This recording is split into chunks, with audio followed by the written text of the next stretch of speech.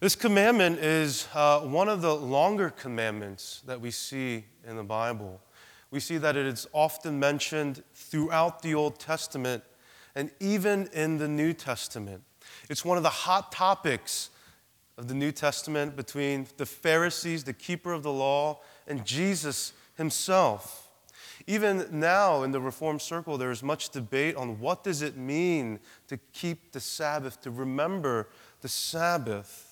And so there's so much to be said in the world of academics when it comes to this commandment. But for those of us who are just tired and weary and looking for rest in Jesus, we can simply say the point and the heart of this commandment is that God blessed and made holy the Sabbath to spend time with you. That the heart and the point of this commandment is that God blessed and made holy the Sabbath to spend time with you, with us. And so as we look at this commandment, we'll ask 3 questions and ask the Lord to teach us. We'll ask, what is the commandment that He gives? Why does God give it? And how does it apply to us?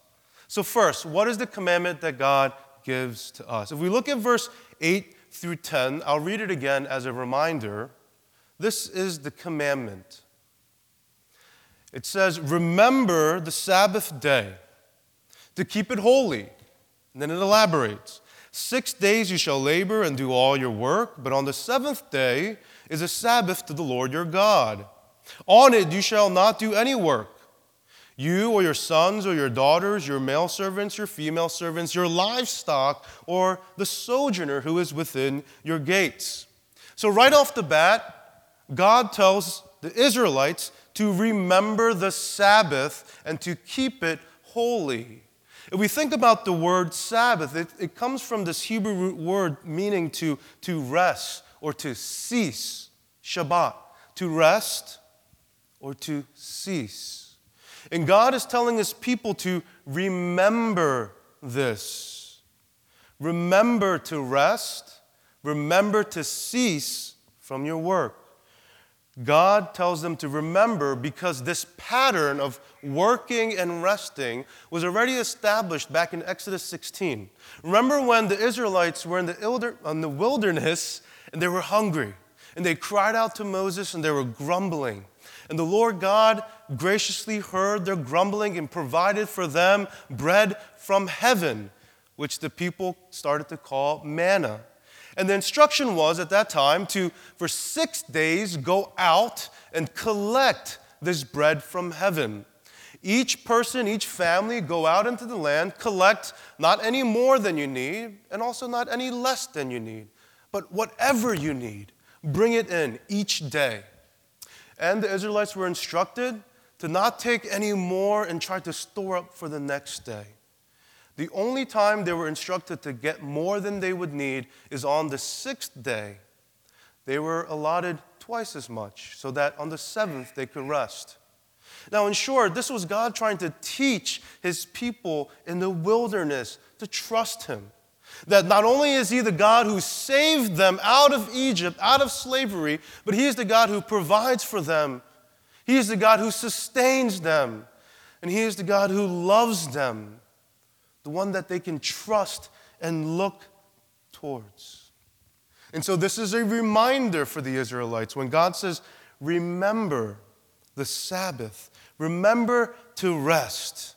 Do your work, your daily business in the 6 days, but on the 7th day, come and rest in me as I provide for you.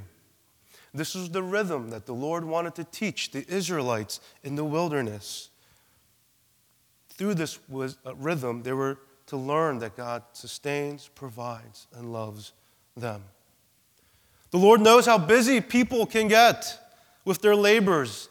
He knows how anxious we can get for tomorrow's portion, how lost we can get in the things that we have to get done to secure tomorrow's endeavors, how easily our survival mentality kicks in, how easily we forget in the midst of our work and busyness and heaviness, that it is actually God who gives us all that we need. And so God reminds his people in time of wilderness to remember to rest, to remember to cease, to remember the God who saved you, provides for you, and sustains you in all that you need. You know, last night during kids' night, I'm sure some of you young adults also were able to see much of what parents see. And if you're a teacher, you know that children oftentimes need to be reminded to rest. I sat down and I thought about what are some ways that I tell my children to rest. And the list was so long I had to trim it down. Here are some things we find ourselves saying to children, right? Take it easy. Take a break. Take a deep breath. Sit down. Have some water. Take a time out. One of my favorites, it's nap time. Slow down. Calm down. One step at a time. It's okay. I'm here. And my all-time favorite, go to sleep. And we're not so different, are we? If left unchecked, even you and I, like children, if we aren't reminded to rest, to cease, we can find ourselves spinning out of control in the work and the endeavors and the labors we find our hands doing, the things we find our minds so relentlessly engaged in. And this is why some of you guys have mandated vacations or paid time off or summer breaks, because rest is good, and we have to be reminded to rest. So the command is to remember the Sabbath day and to keep it holy. The commandment isn't just to remember, but actually now to act upon it, to keep the Sabbath day holy. Again, here this word to keep holy means to set apart, to consecrate, to sanctify it. Do all your work in 6, rest on the 7th. It's a rhythm of life. But in order to do this, God tells his people not only just to remember as if it's a thought, but to act upon it. Keep it sacred. Keep it set apart. Organize your life and your work in such a way so that you can come before him and rest. He says this not only for the person, but he addresses the children, the servants, even the cattle, the livestock, and even the guests that are part of this person's home. That not only are you to rest, but you're also to help those around you rest in the Lord. That you're also to be an advocate of this deep resting. Now, there is a distinction between just simply remembering and keeping it holy. When the Lord commands us to keep the Sabbath day holy, it takes the remembering to a deeper realm. Let me give you an illustration. It's one thing to remember your friend's birthday. It's another thing to keep it holy. It's one thing to know that your friend's birthday is on September the 15th. It's another thing to plan for that day, to throw them a party, right? It's one thing to know what your anniversary is. It's another thing to bring the flowers, the chocolates, plan the dinner, the moments, right? Imagine if whatever that important moment is, your wedding day, Valentine's Day, your children's sporting events, orchestra concert, plays, the Super Bowl, in any type of event, when we remember the date and the time, we don't just remember it, we act and we make sure we keep it separate and holy, right? If my wedding anniversary, I almost stumped myself, April the 12th came around, and during that day, throughout the day, I didn't really send my wife a text. Into the afternoon, there wasn't anything when she got home. And into the night, we're sitting there watching TV, and she's sitting there and saying, "Hey, did you forget our anniversary?" I would say, "No, I remembered. And she would wonder, then how come we're not doing anything, right? There is an expectation when we remember something important to keep it holy. And so the Lord asks us, his people, to not just remember, but to keep it holy. So why does God give this command then? If we look in verse 11, why does God give this command? If the command is to remember the Sabbath and keep it holy, why does he give it? What's the heart behind it? In verse 11, it tells us, "For in 6 days the Lord made heaven and earth, the sea and all that is in them, and rested on the seventh day.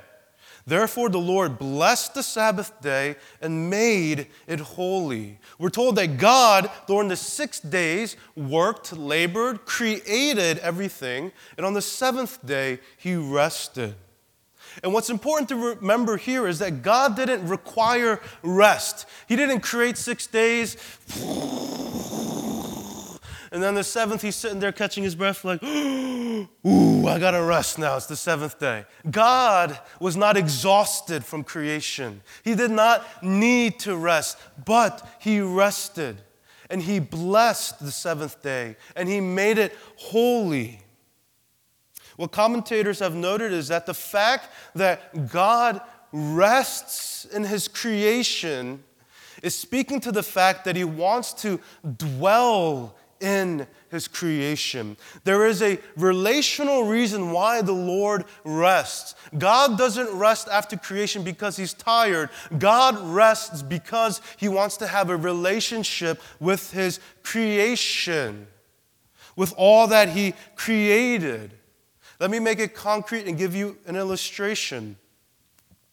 One thing that you guys know when you go home, whether you're living with a roommate, with your parents, whether you have children, that it's easy to want to come home and just get caught up in the chores of trying to maintain the house, right? So a lot of times my wife and I, we come home and we catch ourselves busy with laundry, dishes. I'm always just vacuuming. We recently got a Dyson Animal, charged that baby up 30 minutes. Right? I think it's 15 minutes of high suction, and our house is small, so I'm having a blast.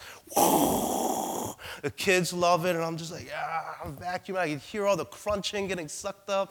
I'm like, yes, things are getting done. The house, orders being brought from this chaos. And there are a lot of times my wife and I we have to remind each other, hey, take a break, take a rest. And I'm just like, why? I thought you'd be happy. I'm trying to do some of the chores. And she always has to remind me, just be with the kids. They want to hang with you, right? They're crawling up my legs. Timmy's trying to engage me. Like, hey, you be a dinosaur, and I'm going to be this. You roar, and I'm going to run. I'm just like, get out of the way. The vacuum's coming. And I'm just so caught up in working.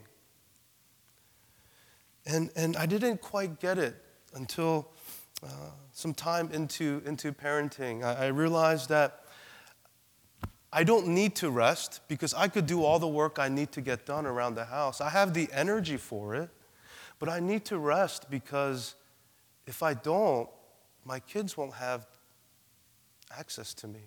If I'm busy just working and working and working, they won't have time to come to me.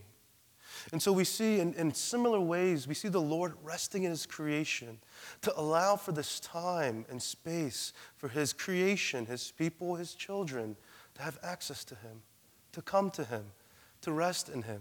So that when we see the Lord, we don't see just a busy God off about creating and doing things. So busy, but no, we see a God who works but also rests. And in that time of rest, he draws us near. So we see the heart of this commandment, the reason why God gives it, it's not just some arbitrary law or commandment, but like all the commandments, there is a deeply relational aspect to it. The reason God gives this commandment is to comfort his people with the reminder that he saves, provides, sustains, but also that he just doesn't give out these things and do things for us, but he also wants to spend time with us. You know, I find myself a lot of times in counseling sessions, and a lot of times we have to work through some hurt from parents, and especially most of us as a second-generation immigrant group of people, we have some hurt and some baggage. We got some daddy and mommy issues. I do too. And I say that lightly, but I don't say that just to blow it off. We know what it's like for our parents to provide for us, right? To love us, but not be able to spend time with them. We know what it's like to know that they love us deeply, but it's hard for them to make the time to come out to our sporting events. You know, it's one thing to be around a parent that's busy. It's another thing to be able to spend time with them. Some of my fondest memories with my father is going to the movies, watching movies. I think we played tennis one time because that one time I kept hitting the ball out of the court. We ran out of balls. We were both frustrated. I think we just got some Burger King and then rented a movie. But I remember those times that I got to spend with him. I do remember the few times that he came to my football games.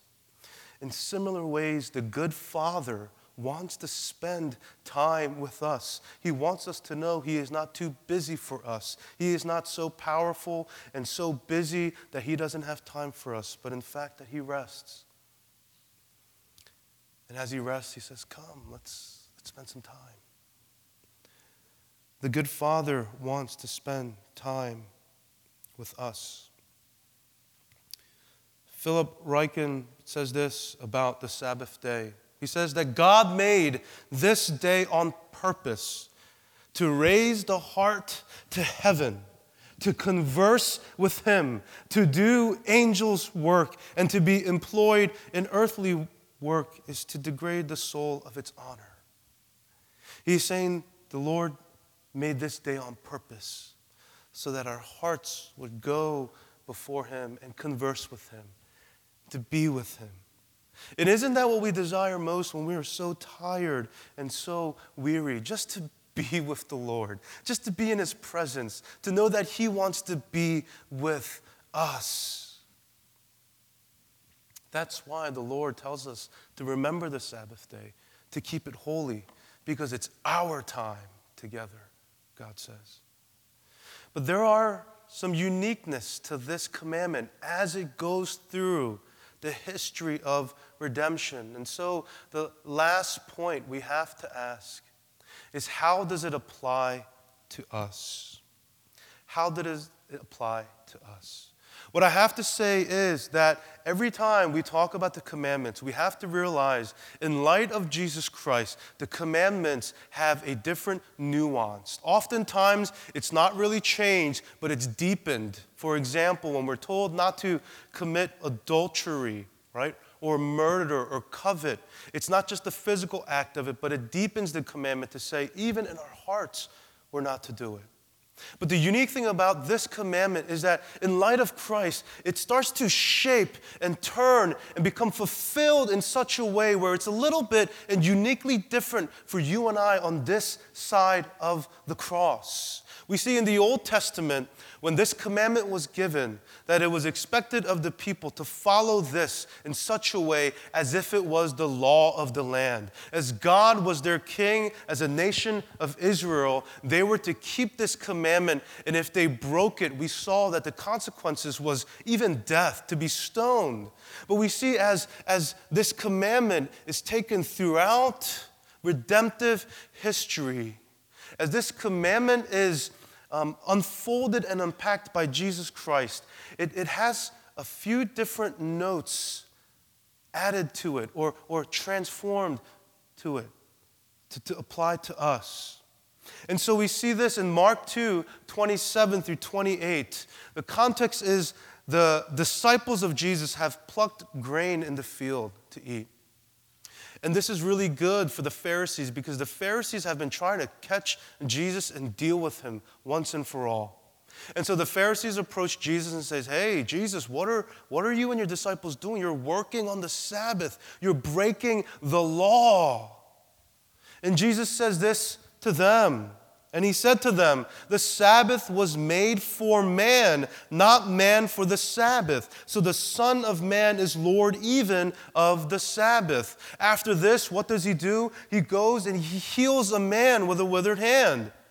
And the Pharisees goes, what are you doing? You're working, you're healing on the Sabbath. You're breaking the Sabbath, Jesus. And Jesus says that Sabbath was made for man and that he is the Lord over the Sabbath. What does this mean in light of Jesus?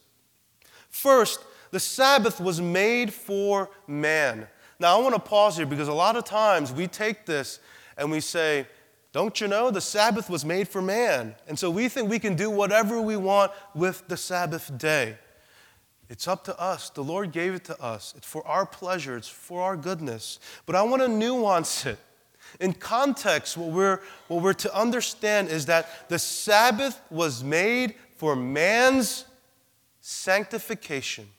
The Sabbath was made for man's growing in his relationship with God. The Sabbath was made for man so that during that time he will spend time with God, so that he would be made more like Christ.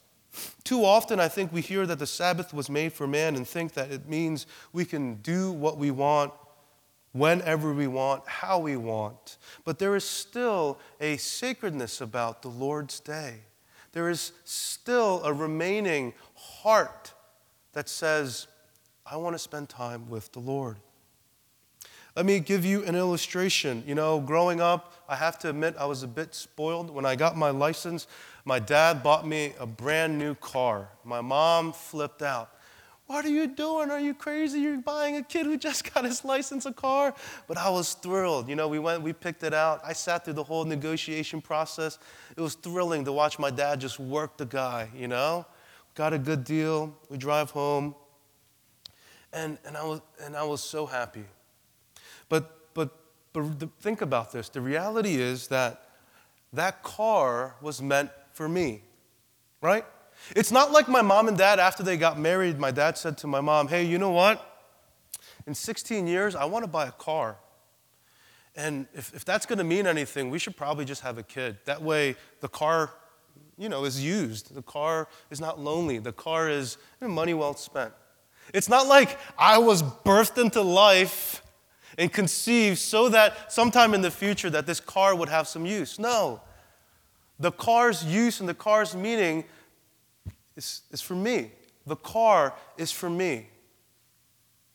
You're with me so far? So the car is for me. The car was for me. So does that mean that I can do whatever I want with the car? Does my dad expect in me thinking that he bought me this car, now I can go drag race with it? Now I can do crazy stuff and just take it down 309, 120 miles per hour and just do whatever I want? Of course not. Although the car is for me, there are expectations for me to honor it and steward it well. And just in that same way, when the Sabbath is told to be for man, we're reminded that yes, this good and beautiful and holy set-aside day is for us. But it's so that we can enjoy it in the way it was intended to. It is for us so that we can rest in God, so that we can spend time with Him, so that we can grow and be filled up. Secondly, Jesus says that He is the Lord of Sabbath. This means that Jesus is the Lord of Sabbath. He's the Lord of rest. He is the Lord of ceasing. He is the Lord of Sabbath. In Jesus, there is a rest from our works to try to earn salvation. He has secured it for us. And in light of that assurance, it gives us the grace to grow little by little every day. Jesus is the Lord of ceasing. In Jesus, the power of sin ceases to have a hold over our lives. And daily, little by little, the hope is that we cease from our wicked ways and return back to Him until that day where we will be made perfect. When Jesus said He is the Lord of the Sabbath, He's saying, I'm the Lord of rest. I'm the Lord of ceasing. And when He says, come to me, He's saying, come to my rest. Come and cease from having to earn your identity, to earn your comfort, to earn your security in anything else, because I am the Lord of it, and I want to give it to you. I'm calling you to me on this day so that you would be reminded of it. Jesus is saying that he is the Lord of rest, and that he is working to ensure that rest extends to all those who come to him. The Sabbath, as the Pharisees knew it up to this point, ceases with Christ. He transforms the understanding of Sabbath. In the mind of the Pharisees, the Sabbath was just about do's and don'ts. What can we do? What can't we do? But Jesus says, stop thinking about it as what can I do and what can't I do? But think about it as a time to come and rest in God. A time to set aside and to remember and to be filled up and to be poured over and to be embraced and comforted before we are sent out again to do work. It's not about what can we get away with, what shouldn't we do, but it's about just coming and being with the Lord. In the book of Acts, we see that the early church understood this. They understood the significance of Christ's resurrection as an already but not yet fulfillment of this Sabbath rest. So they started to observe their Sabbath no longer on the seventh day, on Saturday, but instead on the first day of the week. And this has really interesting implications for us that I'm still trying to wrap my mind around. That means this: because of Christ's resurrection, our understanding as New Testament Christians now is that we get our rest first. That as Christ resurrected from the dead, as believers in him, we don't work and labor and yearn and stretch towards the seventh day. No, we begin our week in a deep and profound rest. You know, in our culture right now, especially as we work, we engage in this type of weekend culture. We think in our minds that we work Monday through Friday. We get a little rest on Saturday, and as Christians, okay, Sunday's the fullest day of rest.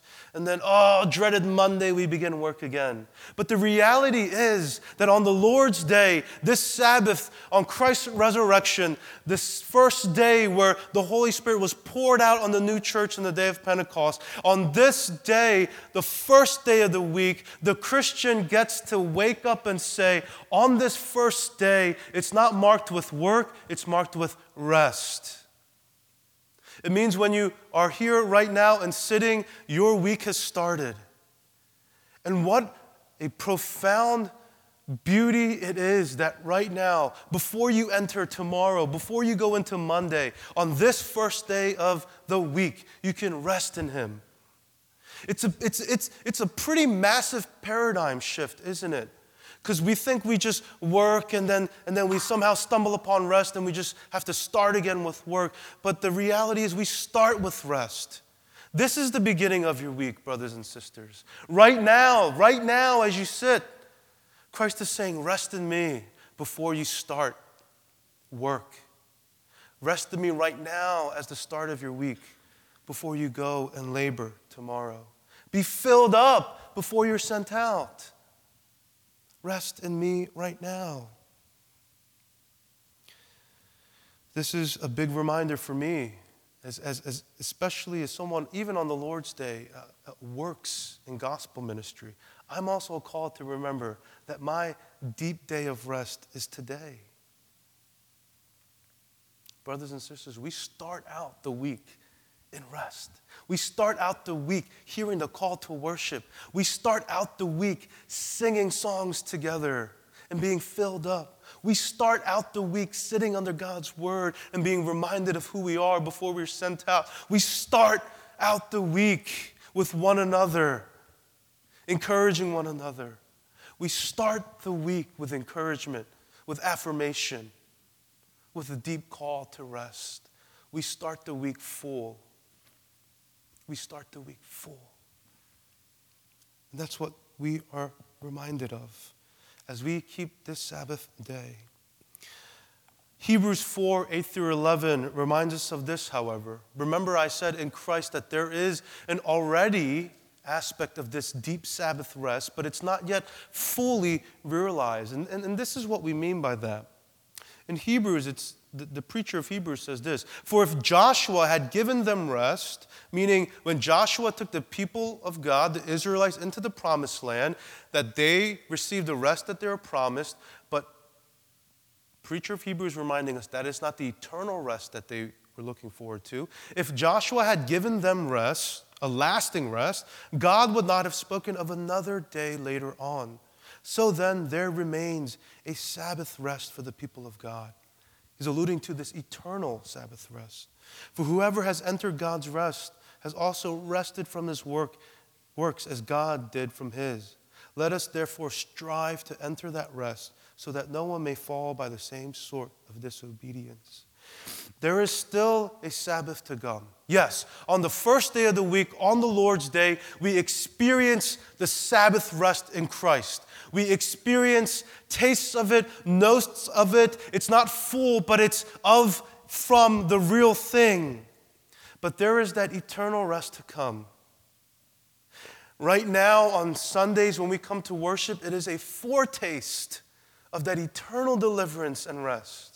When we come and worship together, we're reminded that even though we have that rest in part now, soon and very soon when Christ comes, that rest will be full and eternal. That even though we rest and then we go out and labor and work, there will come a day where we will no longer have to work and toil and strive in that type of way, but we will enter a full rest for all eternity. In Christ, we already taste the Sabbath rest on a weekly basis. But in Christ, we await the full banquet of that Sabbath rest. It is an already tasting, but not yet full course of this rest. And let me give you an illustration about this. A lot of you guys have been to weddings, and oftentimes we think the best time, the ceremony is beautiful, it's great, right? The best time, what is it? You know it. The Korean grandmoms sure know it. It's the cocktail hour. It's a time when they come around with food. It's a time for drinks and little bites and talking and catching up with one another. You know, the Sabbath rest, if I can liken it so boldly, is like cocktail hour. It's short. But even though it's short, we experience food and drink together, bread and wine. We experience fellowship with one another. And it's a time where we get to engage and await that full banquet together, right? And so we often find ourselves in the cocktail hour, but sadly, and this isn't a knock on anyone, but sadly, oftentimes the cocktail hour is the better part, right? Sometimes the cocktail hour is better than the food that you get at dinner. But in this reality, in the heavenly reality, the cocktail hour is just a foretaste of the banquet that is so much better that is to come. We're just waiting at the gates of eternity to enter in, to get to the wedding banquet. We're waiting, but the Lord is gracious enough to allow us tastes of the food and of the drink of eternity that is to come. He is gracious enough to allow us fellowship time with one another here as we await that eternal fellowship with one another. I want to conclude by saying this. Again, oftentimes when we look at this commandment, the question is, okay then, what are we allowed to do and what can't we do then, right? Oftentimes we say, yeah, that's good, but come on, just be real with us. Let's get technical. What can we do? What can't we do? And if we think about it, oftentimes that type of heart, that type of pondering is much like a child who says, well, how much can I get away with? Right? In the youth group and a lot of times in college ministry, when we talk about dating and marriage and sex, always the question comes up. When we establish how beautiful and sacred sex is and how God created it and gave it to husband and wife to be enjoyed. Oftentimes, we have college students and youth group students. So then, like, what are we allowed to do then? Like, can we hold hands? Can we, like, kiss? Can we hug? Like, how far is too far? And we're just thinking, like, that's not the way to think about it, right? Don't think about how far is too far. Just remember that sex is beautiful. It's sacred. God allowed us to enjoy that with one another. And it's even an illustration of the intimacy that we have with the Lord. And don't taint that with, well, how much of it can I taste here and there? How much can I get away with without breaking the rules? Rather, ask, how can I be faithful to that day when I can enjoy that sacred thing in its full beauty the way it's meant to be? And so I would leave us with this very practically, concretely. I think it's something we have to address with the Lord, our conscience, our heart. Instead of asking, what can we do or can't do? Church, brothers and sisters, I would rather us ask, if this is the day that the Lord has set aside and made holy to spend time with us, how can I engage Him in that? How can I sit at His feet? For some of us, that could mean 2 hours. Some of us, we want to be at His feet all day. It doesn't matter. It's how can you most enjoy that time with the Lord? So I will say this very practically. When our heads hit the pillow at night, the lasting impression of the Sabbath day, of the Lord's day, of Sunday should be, man, it was really good to sit at Jesus' feet.